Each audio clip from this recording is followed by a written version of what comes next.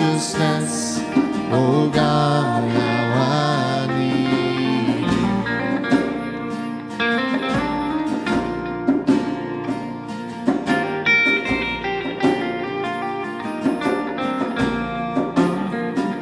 Where sin runs deep, your grace is more. Where grace is found is where you are.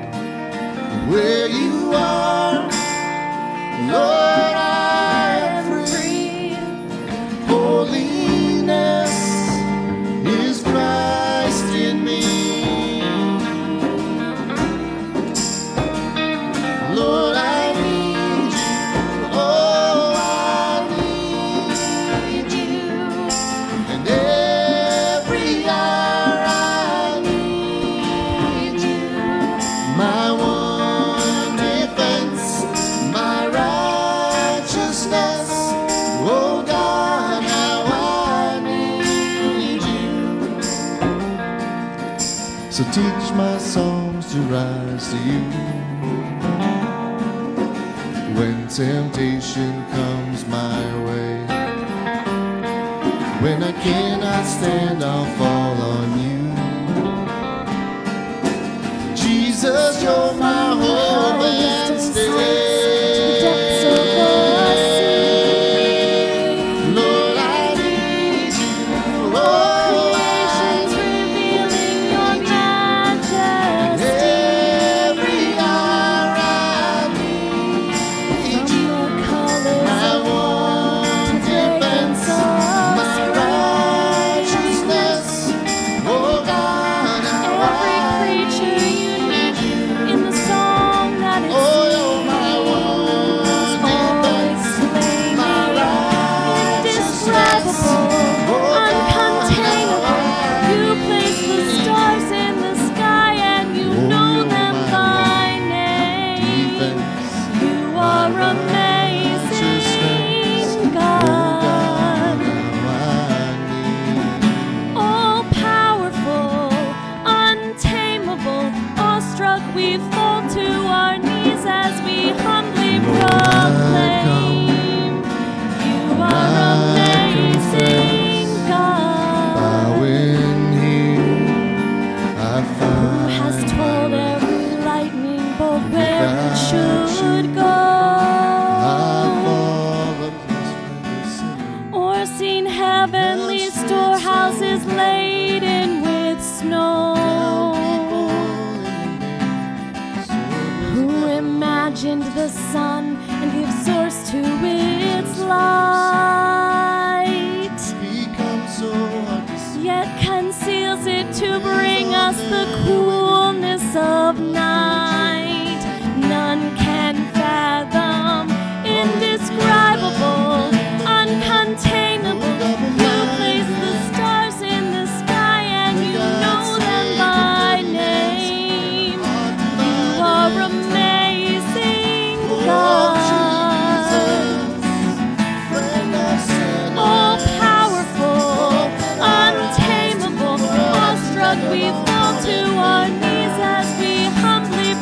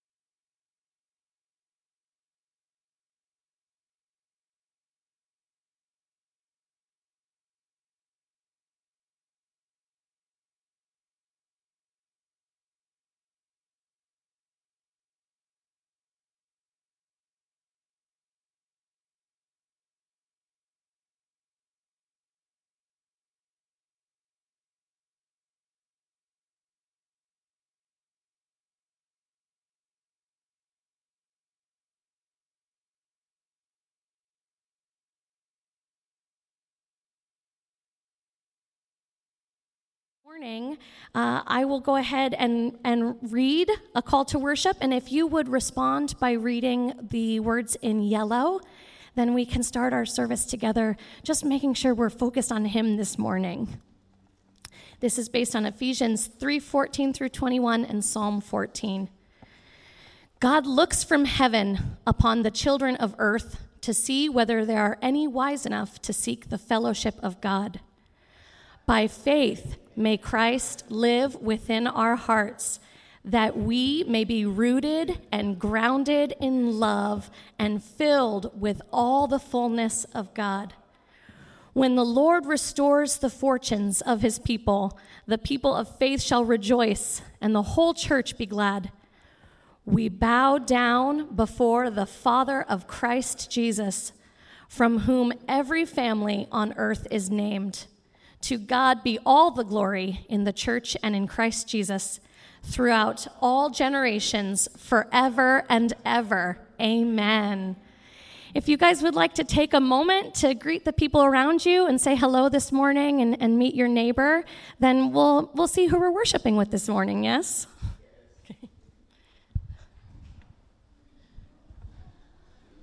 Good morning, good morning. This is Pastor Dave Sim, and this is our greeting time as people in the Renew service in person are greeting one another.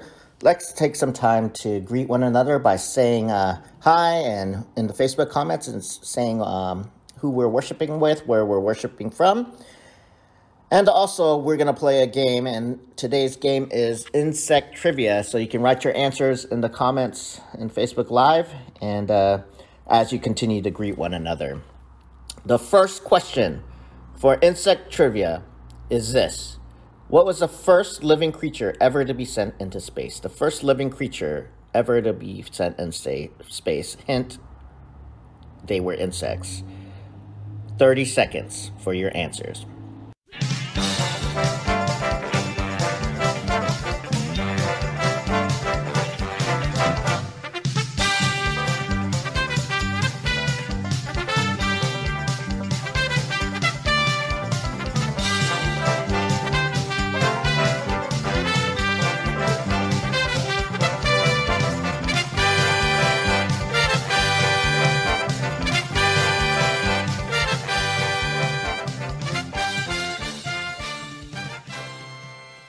Good answers. And the first living creatures to be sent into space were fruit flies.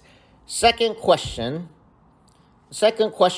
is this. What insect uses a snorkel-like tube on its abdomen to breathe underwater? What insect uses a snorkel-like tube on its abdomen to breathe underwater? 30 seconds.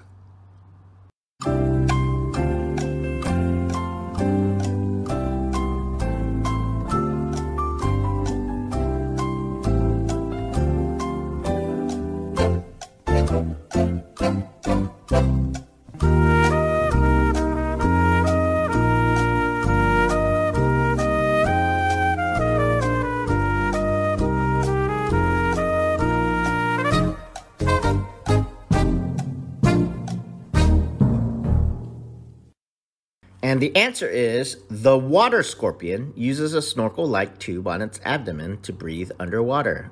The water scorpion. Third and final question. The third and final question is this. What insect is attracted to smelly feet? What insect is attracted to smelly feet? 30 seconds.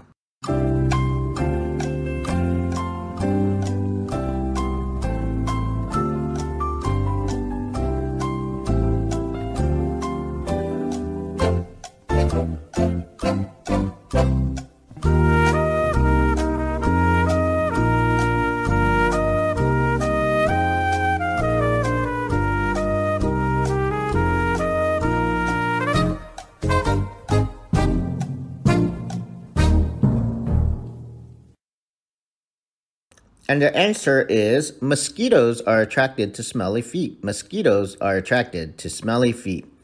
Thanks for playing with us. Continue to greet one another, and then we will rejoin the service in a bit. Ready, break. Good morning. This is Pastor Dave Sim, and this is our greeting time as people in the Renew service in person are greeting one another.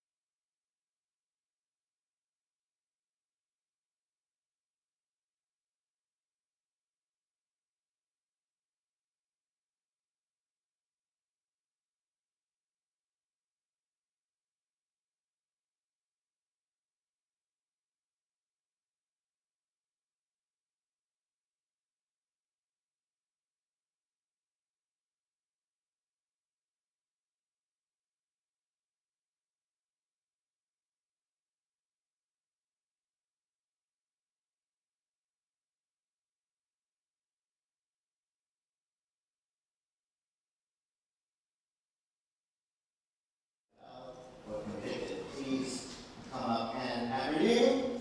Well, this is the first time we're back in person since the pandemic and doing communion. So we're going to try this out. What we'll do is we have wafers here, and we will take the wafer dip and hand it to you, and we have gloves on. So that'll keep from contamination. Most of us are all vaccinated, but we want to be conscious of where people are at. Also, don't feel like you have to come up at all. There will be no judgment. We're not counting. We're not taking roll call or anything like that. So if you don't feel comfortable or it's not your time, feel free to remain in your seats. For those of you online, now's the time to get your own juice and carbohydrate of some kind, or gluten-free, I guess, and you can serve one another at home. So I'm going to go through the elements, a blessing element. So on the night that he was betrayed, Christ, sitting with his disciples for one final meal, took some bread from the table and broke it and blessed it, saying, "This is my body, broken for you and for the sake of the world. Take and eat in remembrance of me." And taking some wine from a cup, he raised it to heaven and blessed it, saying, "This is my blood shed for you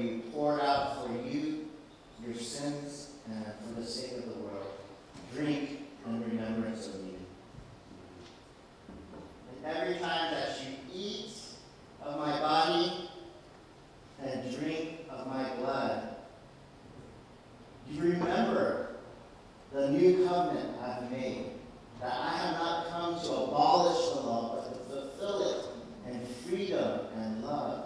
So come to the table with joy and experience the abundance of the kingdom. Come and eat and come and drink. Let's pray. God, thank you for your table. Thank you that you are our Father, our good, good Father. And thank you that you sent your Son, Jesus, for our sake, to save us and to save the world. And as we come together and share of this meal, we remember you.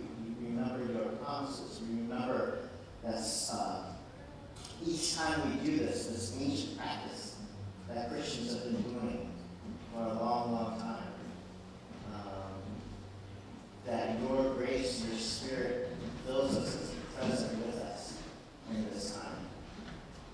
In the name of the Father, the Son, and the Holy Spirit. Amen. So just come as we're going to line up in the center here, and we will serve you.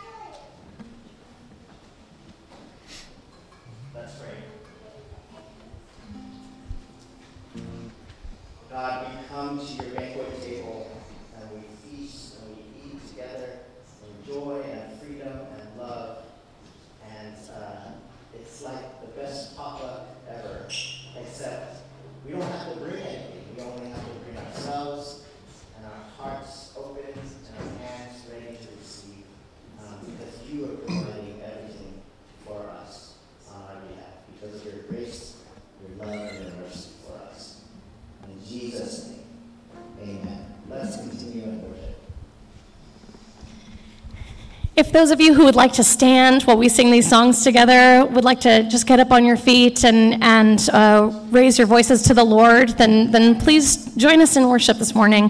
If you're more comfortable sitting, that's fine too. We're definitely a community that wants you to just align your heart with the Lord. And if that's in loud song, then please shout. And if that's in quiet reflection, then you just, as long as you're focused on God, that's kind of the goal this morning, right? Is to rest in Him, to celebrate Him.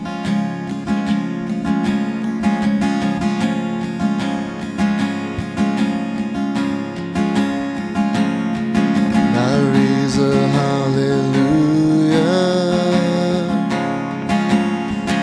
in the presence of my enemies. I raise a hallelujah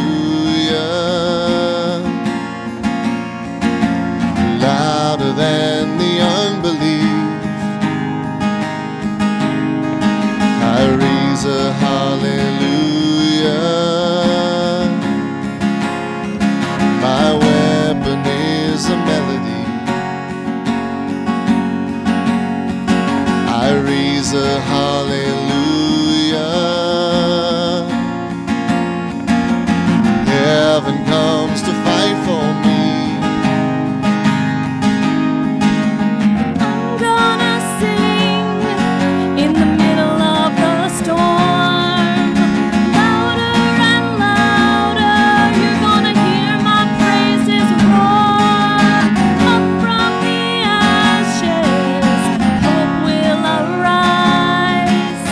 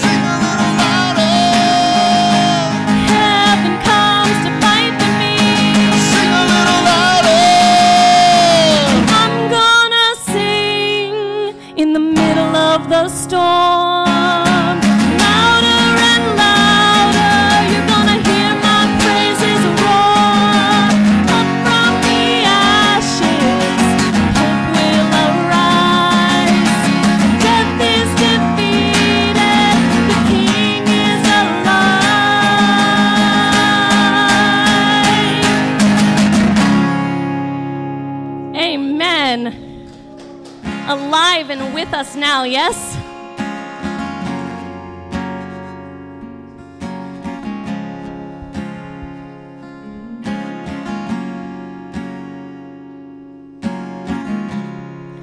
He's here.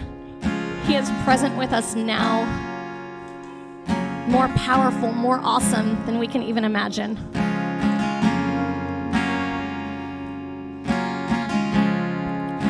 Worthy of every song we could ever sing. Worthy of all the praise we could ever bring. Worthy of every breath we could ever breathe. We live for you.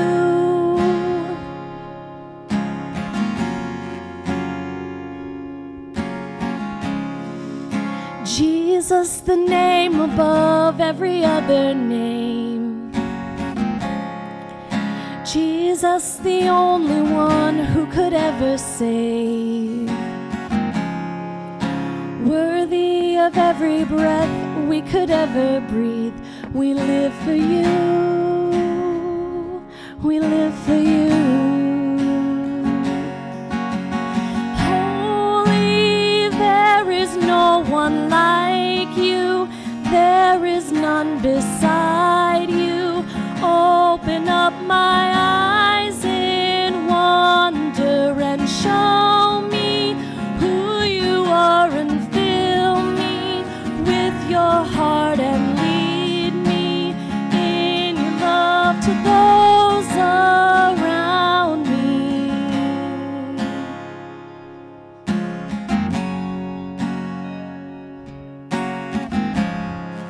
We're going to sing Worthy.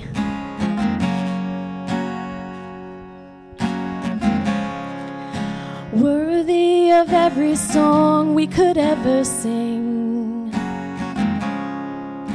Worthy of all the praise we could ever bring.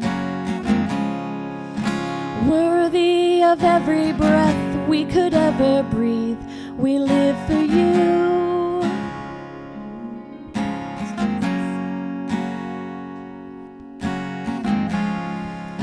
Jesus, the name above every other name.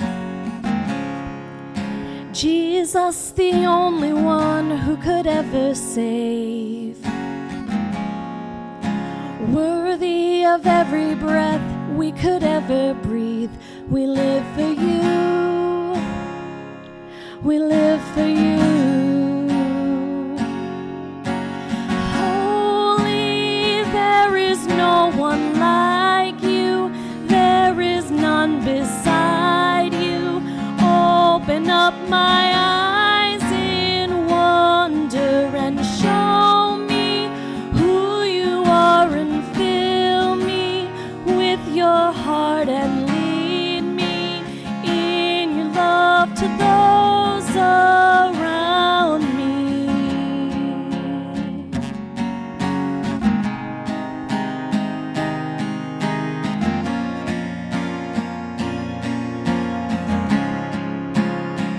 Yes, Jesus.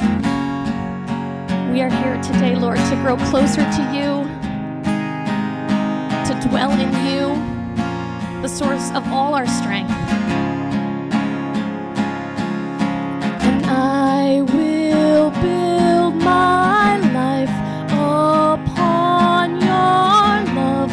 It is a firm foundation, and I will put my trust in you alone, and I will not be shaken, and I will build my life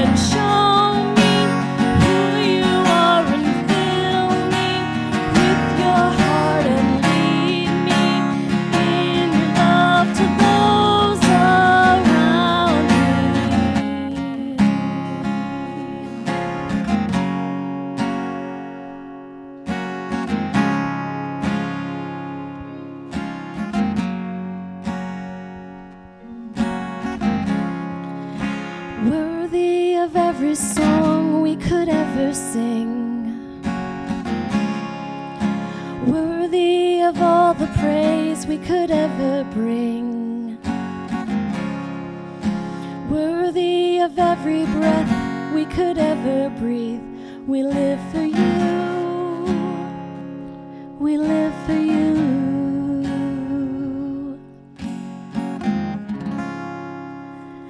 Thank you, Lord Jesus, King Jesus. Thank you, my God, my Savior, my friend. Thank you, God, for all of the blessings you pour upon us. And thank you, Lord, that we have the opportunity to celebrate you, to come toward you, Lord, to lean into you, to dwell in you, God. In times that are hard and in times of joy, Lord, you are there. King Jesus, you are there. Thank you for your unfailing, never-ending, all-powerful love and grace, Lord. We love you and we praise you. Amen. Good morning. Yes, my name is Miguel. This morning, we're going to read a passage for the sermon. We all been waiting for this all week, right? We are in a new series, and it's going to be a really interesting series. It's about strange stories about the Bible. So our first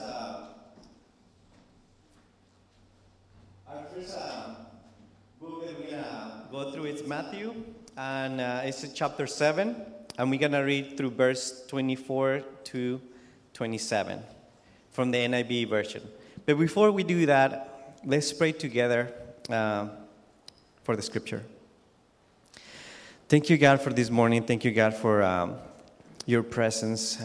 Thank you, God, for just being able to be here and worship together as a church, as a community. We pray that you can open our hearts to receive what you have for us, God. We don't know what everyone has been through this week, but I pray that as we can hear the sermon, that you can speak into our lives, God. We need you more than ever. We need your presence. We need your love. We need that peace in our hearts. So we're so thankful just to be here and to be able to worship you, God. Amen. So Matthew 17, 24 through 27. After Jesus and his disciples arrived in Capernaum, the collectors of the 2 drachma temple tax came to Peter and asked, "Doesn't your teacher pay the temple tax?" "Yes, he does," he replied. When Peter came into the house, Jesus was the first to speak. "What do you think, Simon?" he asked. "From who do the kings of the earth collect duty and taxes? From their own children or from others?" "From others," Peter answered. "The children are exempt," Jesus said to him. "But so that we may not cause offense, go to the lake and throw out your line. Take the first fish you catch. Open his mouth and you will find 4 drachmas coins. Take it and give it to them for my tax and yours." Amen.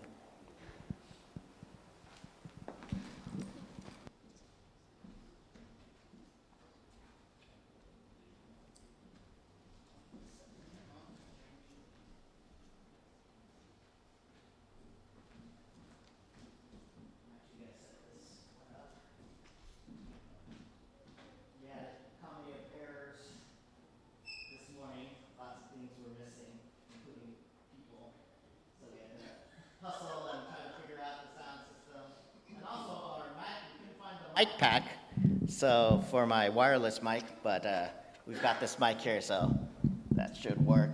Plus, I think my voice will be loud enough eventually. God is good? All the time. All the time? God is good. God is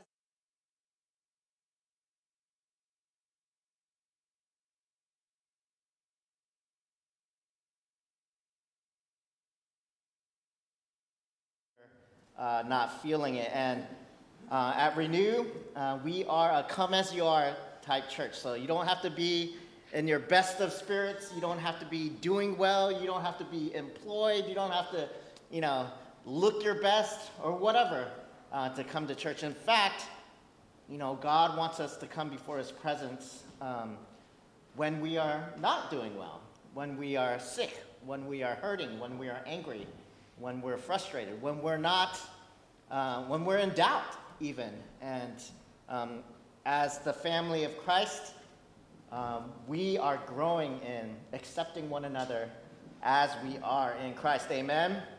So welcome, welcome, welcome.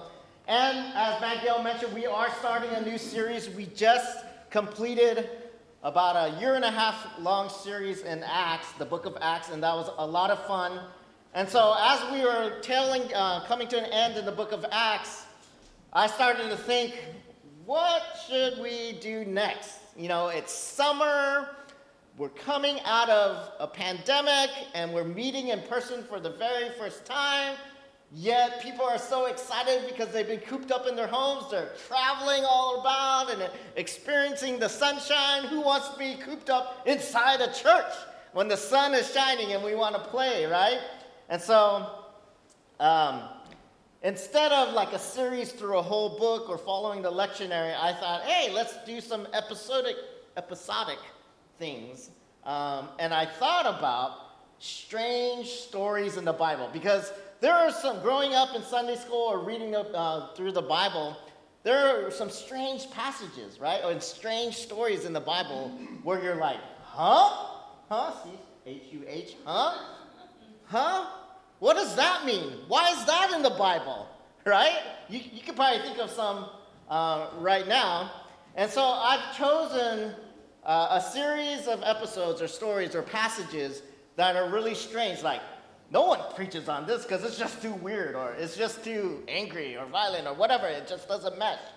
And so I've chosen some episodes. And I'm going to start off a little lightly with this story in Matthew 17 and what I've entitled this sermon is The Goldfish, right?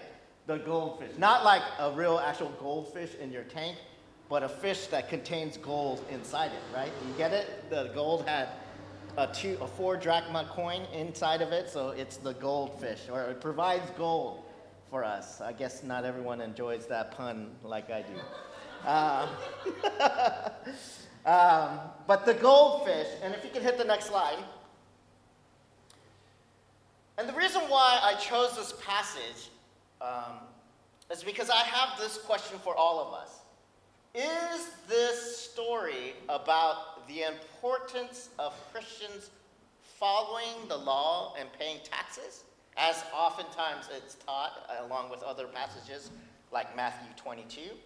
Or is it about something much deeper? Like, is there a lesson? What lesson can we draw out of this? And I recognize that this story is actually a live, real-time parable, right? Oftentimes Jesus told parables to his disciples, and he would say something like, the kingdom of heaven is like, and then tell a story. The kingdom of heaven is like a mustard seed, which is the smallest of all seeds, but when planted, it grows up into one of the greatest shrubs. But then it grows up into something big, and everything comes under its protection. But in this, Jesus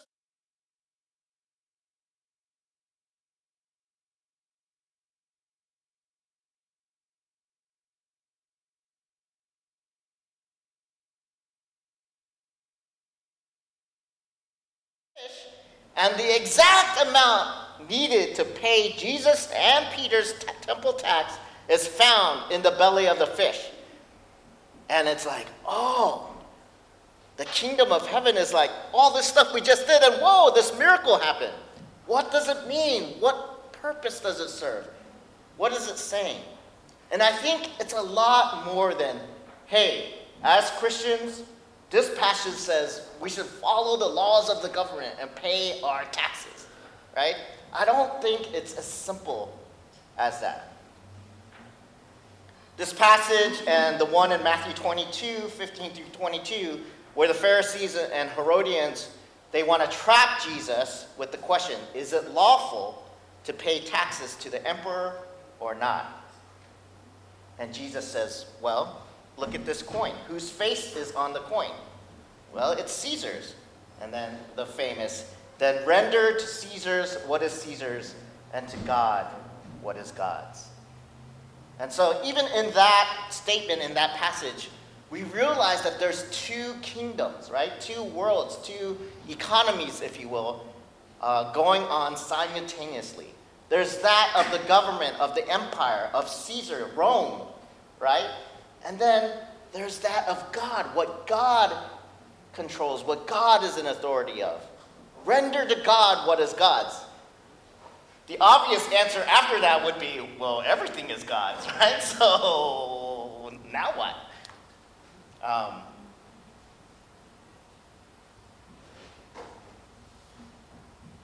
So these two passages have been pointed to, as I mentioned earlier, to emphasize the importance of Christians following the law of the government, like paying taxes. And I think that's a good lesson. That's in there, maybe, perhaps. Like we shouldn't break the laws as Christians. We shouldn't, run red lights. We should probably not evade our taxes. It's probably not a good example. We're living in this country. God has, in one way or another, established governments, and we've voted our leaders into office. All of that, we are bound by a covenant, if you will, a social covenant. As an American or as a citizen of Washington, I am living under these laws because it protects people, it keeps people safe. It's for the common good, right? But let's take this passage more into context. This is not about a tax, a Roman tax. This is actually the temple tax. And the temple tax was established as early as Exodus 30, 13 through 16. And if you were to go back to that passage and read it, it commands every Jewish man 20 years and older, required them to give a half shekel to the work of the tent of meeting as an offering of atonement. So a half a shekel in those days, a half a shekel was equal to 2 drachmas. So what began in the time of Moses was still being practiced here in Jesus' days. 2 drachmas are equivalent to half a shekel. And now, instead of the money going to support the tabernacle, the money was being collected to support the work of the priests and to support the temple. Just basically temple. Just like when a church takes offering, it's like, pay your pastor and have the lights running, right? That's like offering, give, right? And so that was a temple tax. And the question that I want to ask once again is this about being a good civil citizen and not breaking the rules? Or is there something much more subversive going on here? Subversive. I choose subversive. I'm always going to choose subversive. I think the radical and revolutionary message of Jesus here is this. And you can hit the next slide. In God's kingdom, we are free and exempt from taxation, from dues, from legal responsibility, from penalties and fees and nickel and diming, from earning our way, from proving our worth, from earning our own salvation, from pulling ourselves up from our own bootstraps in order to gain entrance into the kingdom of heaven. In God's kingdom, amen, grace is what is the powerful element, right? Grace is the centerpiece, the grace and mercy of God. That's the radical piece. And it's radical because in our culture, in our independent culture, it's hard for us to just let go and say, there's nothing I can do to be saved. It's Christ in me. It's God who saves me. Amen? And that's free. Yes. Right? You're like, all of us are like that. Even growing up, when I was learning about prayer, learning about stuff, I'd be like, oh, my prayers aren't working because there's some sin in my life. that I need to name and like cleanse, right? And so I'd go through obsessively, like in my journal, like writing down, I did this, and still the prayer wasn't answered. I must have missed something. I forgot something I did wrong, right? And we do that. We feel that some way, even though we know by grace we're saved, not by our works, right? But by the power of God, by his magnanimous love for us, that he just wants to give and give and give. He's a giving Father. But yet, we're like, no, I'm not worthy. Like Peter, I'm not worthy to follow you. I'm not worthy of you. What must I do to gain eternal life? What must I do to earn this? We want to know. When our neighbor or a friend offers us food or drink, right, or pays for us, we're like, oh, I'll get you back. I'll pay you back later. Like, oh, what do you want from me? What can I pay you? Because we're like, nothing is for free, right? Nothing is for free.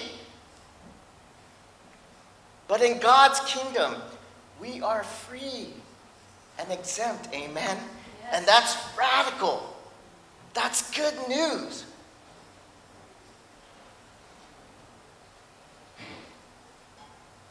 And sometimes, I worked a lot with college students and young adults early in my ministry. Still working with young adults. But one of the things I heard often was, Dave, I haven't gone to church in a long time, right? And I'm like, well, just show up, come to Renew, come to church. And they'd be like, oh, I just need to get my life together. Like, I'm kind of living free and like doing, shady things in my life and just going out and partying and kind of stuff. When get that out of my system, then I'll come to church. I'm like, what? You don't need to like do all of those things to come before the presence of God. But we feel that still. It's still in our culture, like, we need to wash ourselves. I need to clean myself of all dirt before I can show up to church, before I can come into the community of faith. But we are all sinners. We're broken, we're dirty, we're broke down. And that's what at Renew we want to build that culture, like the culture where we're all touched and believe and receive the grace of God. Amen? That people can come as they are and receive. Nobody is better than the other person. Right? There's nothing you can do. Well, you might be, if you can sing and play the guitar, that's nice. No, just kidding. If you have time to serve in the garden, yeah, that's good. Just kidding. Come as you are. But then eventually you gotta serve. No. Yeah, that's so bad. We are free because we are children of God. Right? Jesus is making this point. Hey, the rulers of this world, he says to Peter, when they tax, do they tax their own children? Or do they tax other people? And Peter's like, they tax other people. Of course they tax others, right? Because their children are exempt because they're their family members. We look out for our family members. We give benefit to our family members because they are the ones we love. They are the ones in our household, right? They're of our self-interest. In the same way, as children of God, we are exempt. We are children of God. We are all sons and daughters. We are free from taxation, right? We are free from the burden. We are free from this heavy load that we have to carry in order for the thing to continue, right? That's not God's economy. God's economy is, this thing continues by the power of my Spirit. Jump on board. There's abundance of provision for you in my name. Next slide. Freedom and love versus repression and coercion. So I have a couple of stories, and I call it the colt and the bird. The colt and the bird. So, someone was telling me they're familiar with horses, but a baby horse, if it's a male, is called what? A colt, right? Maybe before it's 4 years old. And a female horse that's a baby before it's 4 years old, not like a toddler horse basically, is called a filly. So a colt and a filly. But when you're breaking in a colt, right, a new colt, someone was saying, it'll squirm about, it'll fight you, it'll buck you. And the thing you need to do, right, is to squeeze that horse. Squeeze it so tight. And it's moving, it's struggling, it's fighting, and you're just holding. It's like what I do with Isaiah, because he doesn't like cuddling anymore. He doesn't like, hugging me. So I squeeze him, and he's like, get off me, Dad, you boomer. And he squeezes me, and I hold him tight until he can't resist anymore, and then he just calms down. And then we have our, what I call, quote unquote, special moments.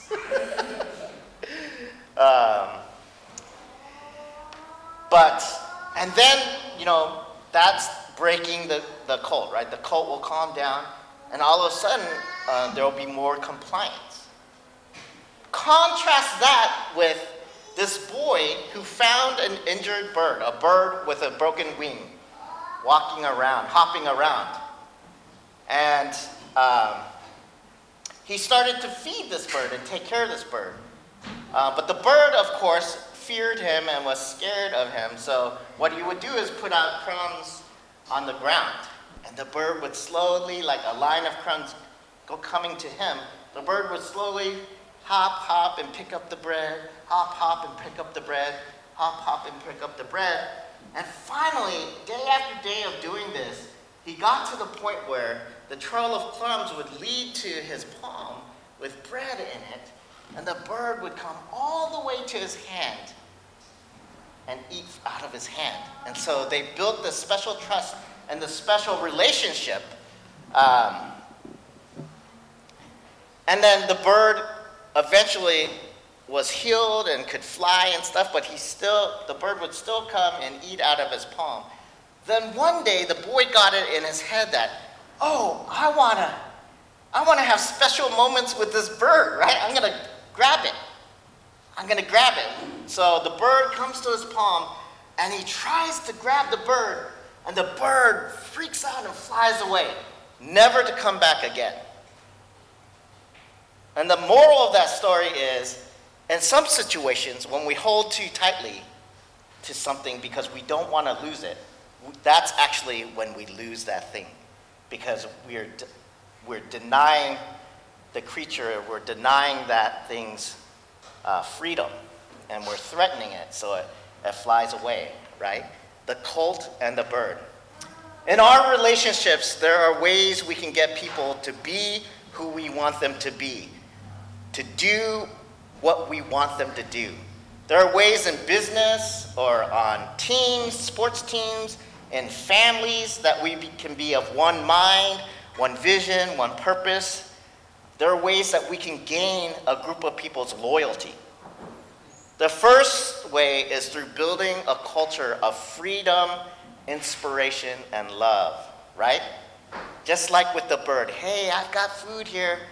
Here are my palms. Eat out of my palms, right? There's freedom. You can come and go as you please, right? But what is motivating people is, I feel safe in this space, I feel loved in this space, or this space is fulfilling my sense of purpose. Like I'm in line with the vision and the mission in this place, in this business, in this workplace. Like I feel served. I feel like I'm doing something purposeful and good with my skills, with my work. So that's one way. You build a culture of freedom, inspiration, and love. Or we can do this by holding the bird tightly. Bird, you're going to stay with me and not fly away as long as I hold you tightly, so you can't get away, right?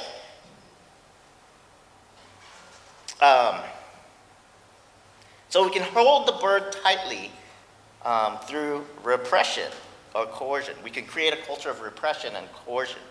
Like we make people do things out of a threat of anger or a threat of force or scaring people. We repress people's, if they disagree or whatever, we shut that down. right? You must follow me. And in a way, when we read the Old Testament, the Old Covenant, and about Moses' law, the law was for the people who were like baby horses, right? They were like a colt or a filly. They were young people of God, journeying through the wilderness, trying to find identity and separate themselves from the other types of people out there in a hostile world. They are journeying and wandering, still figuring out who Yahweh was. And so God gives them these laws and commands and the prophets in order that they build up a culture of being separated, being holy. But the law themselves, so that's like squeezing the filly, right? Like, I know you want to be wild and crazy, but that's going to hurt you.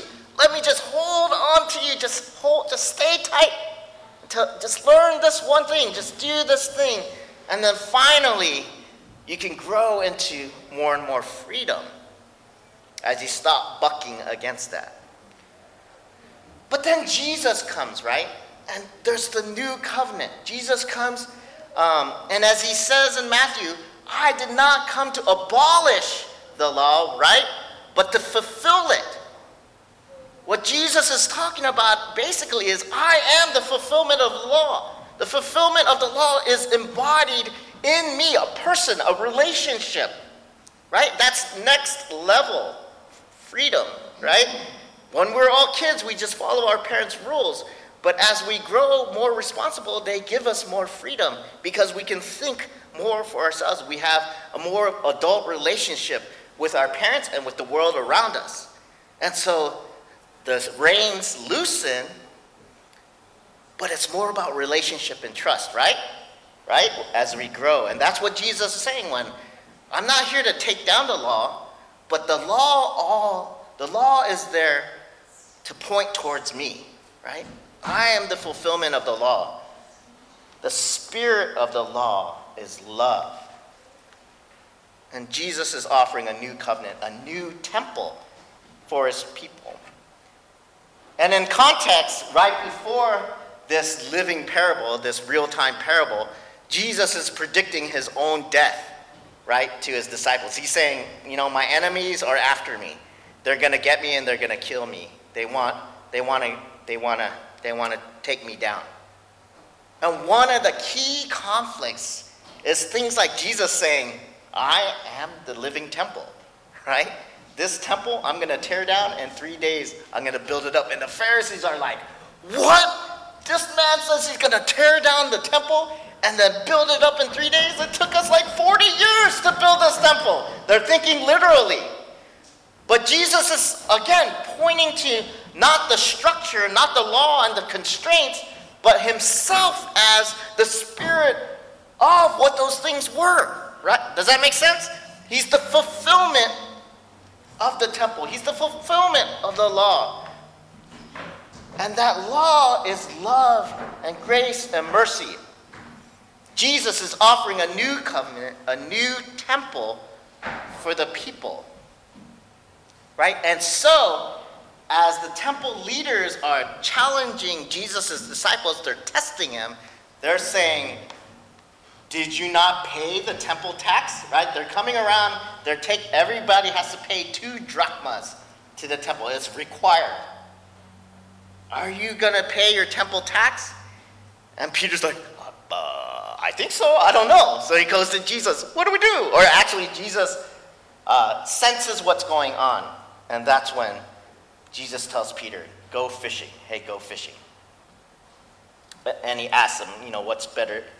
What do rulers of the world, who do they tax? Their children or than others? Others.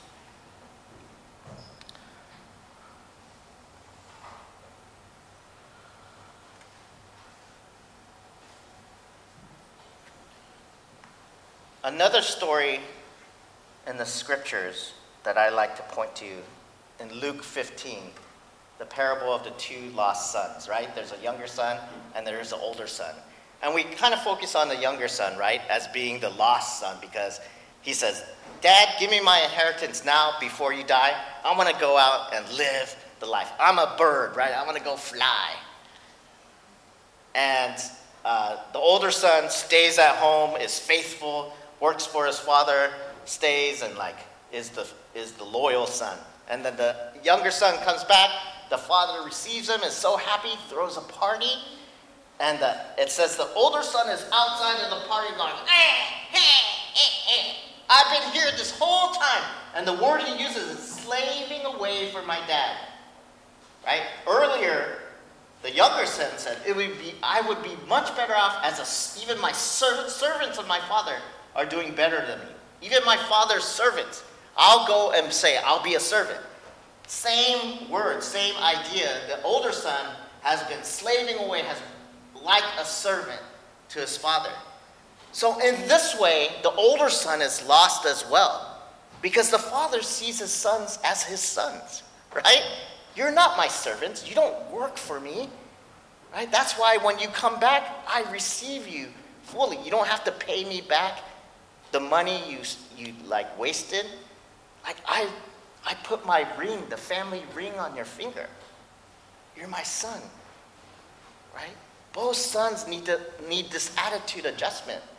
And the father comes out to the older son like, why are you sitting? We're having a party. Your younger son was lost, and now he's found. Come in, party. And the older son is like, right? On the outside of the party, just like whining and upset and frustrated. I did this, I worked this long, I did this. And sometimes we're like the older son. For those of us who grew up in the church, who have been Christians for a long time, right?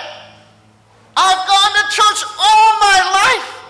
I've served in churches all my life. And nothing. I don't get a party.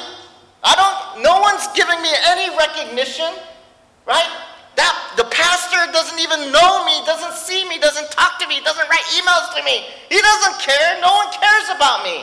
And I've been here working and working and working.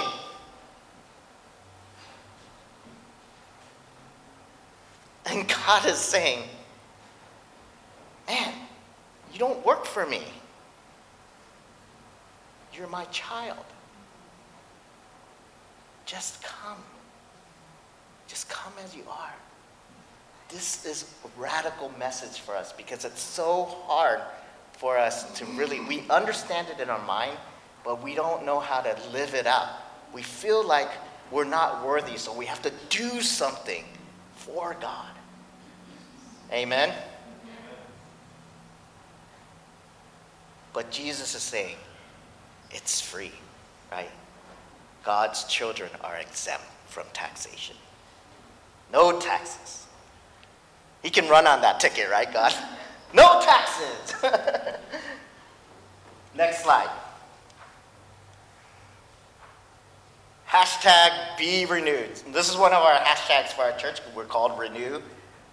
Hashtag be renewed. So we'll take a picture of the garden, like all the zucchinis and the flowers blossoming and being abundant, and we'll go, Renew garden, harvest, hashtag be renewed, right?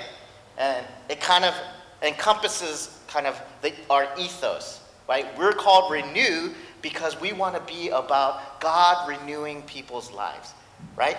A lot of us who grew up in the church are like, church, Sunday morning, I can either get up, dress up, and make my way over there, or let's just stay in bed.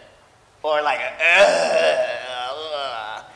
this sense of dread, like following Jesus is like, we are the hummingbird that's been caged, right? And the caged bird no longer sings, right? What happened to the adventure, the spontaneity, the love and the freedom? Because of God's joy and grace welling up in us. We can't help it because He's filled our hearts with joy and love, amen? And that's what we want to capture. That's what we want to be about, right? Being renewed in God and then turning for the renewal of our neighbors, our neighborhoods, right? That love, our love to our neighbors, to other people, doesn't come out of obligation, duty, being this like the older son slaving away because we've always done it. We've always done it year after year. We've done it this way. Or I guess I have to do it. Or I need to do community service and put that in my hours, right? But we love our neighbors because God loved us first, right? Because we've been renewed and it's boiling over, right? It's just butterflies coming out of our lungs, like just flying out. It's butterflies, and all these butterflies are going out to the people in the city and butterflying about, right? And everyone starts smiling and laughing in joy because the butterflies have touched and inspired them. And these butterflies in some way came out of us because God put his butterflies in us. Well, maybe he planted like caterpillars inside us and they like cocooned and like came out as butterflies, right? And we don't know what kind of cocoons God has been putting in us every day, week after week, day after day, that's ready to come to fruition. Amen? Amen. What does it mean for us to be #be renewed? What does it mean? And so I want to take some time to ask this question and time for you to reflect, and as we continue in worship to reflect on this question. How are you living, have you been, as a follower of Jesus, been living under a system of taxation, right? In other words, what kind of sense of duty and law has been shackling you as you follow Jesus?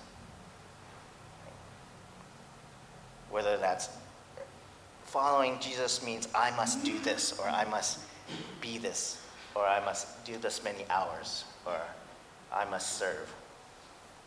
For example, for me as a pastor, you know, there's a whole missional church, attractional church, missional church, attractional church.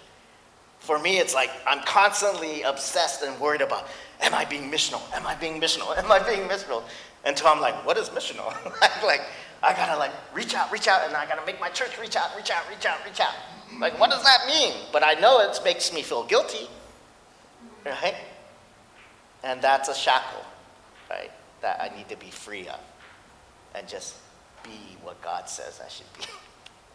Does that make sense? So as I pray, let's reflect on that, and as the worship team comes up and sings, let's reflect on that. What are the shackles or the taxes we pay when God says, you're my children, and it's free? God, thank you for your word. Thank you.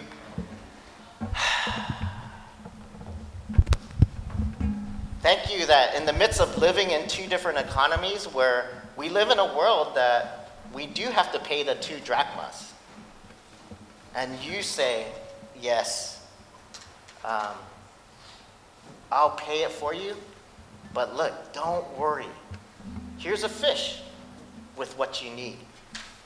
That we don't have to worry because you are more powerful and you provide for us and you care about us and you can give for us. So thank you for being the good Father that gives to us and provides for us and sets us free. That we're free to dance, free to sing, free to worship you because of who you are and what you've done for us. In Jesus' name, amen. If you would like to stand, we're going to sing a hymn together this morning. Some of us grew up singing this song, and so maybe it might be written on your hearts. And if it's new to others, then it's just a wonderful hymn with words that we can really reflect on the greatness of our Lord and Father.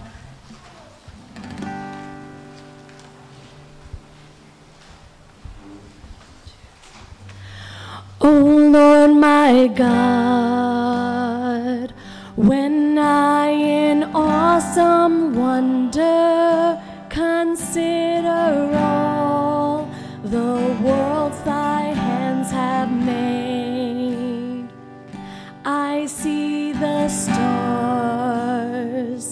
I hear the rolling thunder, thy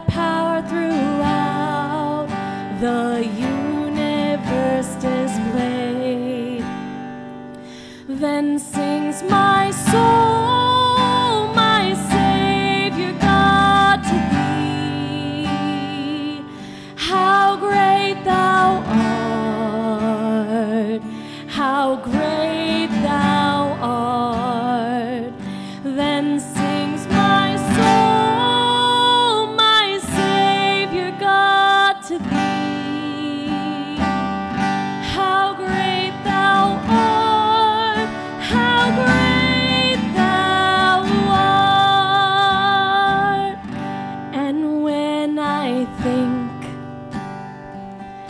that God his Son not sparing sent him to die, I scarce can take it in that on the cross, my burden gladly bearing, he bled and died to take away my sin. Then sings my soul, my Savior God, to thee.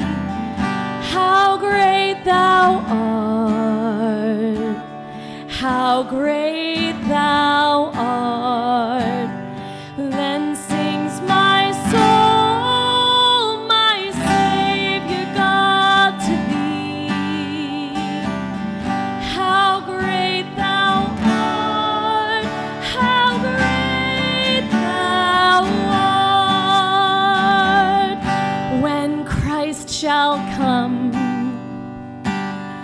with shout of acclamation and take me home, what joy shall fill my heart.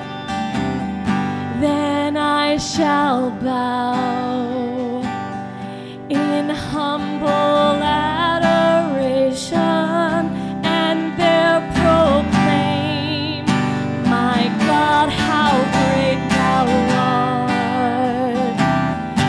Then sings my soul, my Savior God, to thee.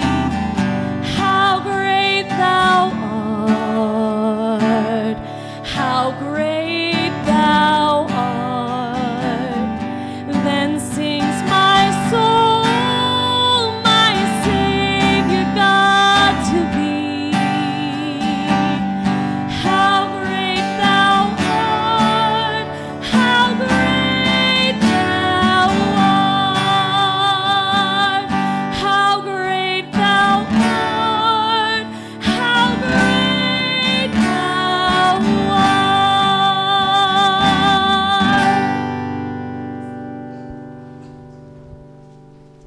As I've been reflecting this last year, I feel very strongly that God has been calling me to pastor and speak words of encouragement to people.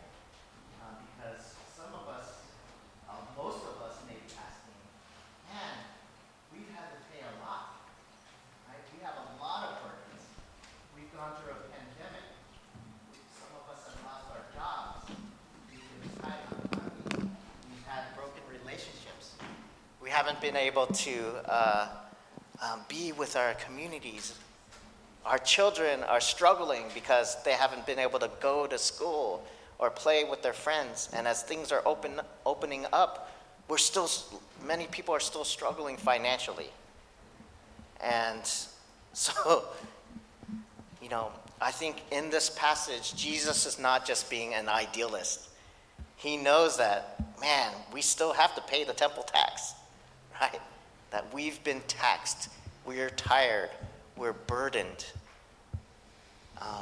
And he cares about you. And he says, hey, go fishing. Like, I've got what you need. And I can provide. Amen. So go from this place in the knowledge that God cares about you. You're his child. You're his children. And he will provide. Go in peace. Amen. Amen.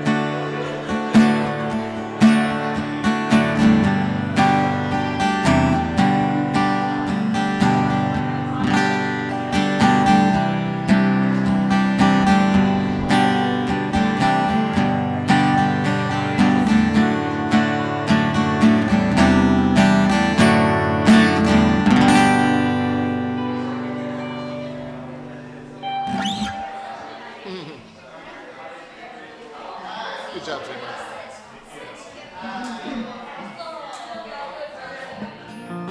You're the one who guides my heart. Lord, I need you. Oh, I need you. And every hour I need you. My one defense, my righteousness. Oh God, how I need you.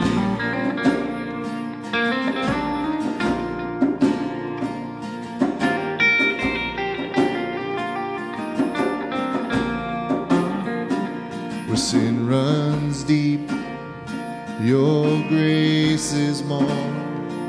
Where grace is found is where you are. Where you are, Lord, I am free. Holiness is Christ in me. Lord, I need you. Oh, I need you. And every hour I need you. My one defense, my righteousness. Oh God, how I need you. So teach my songs to rise to you. When temptation comes my way, when I cannot stand, I'll fall on you. Jesus, you're my hope and stay. Lord, I need you. Oh, I need you. And every hour I need you. My one defense, my righteousness. Oh God, how I need you. Oh, you're my one defense, my righteousness. Oh God, how I need you. Oh, you're my one defense, my righteousness. Oh God,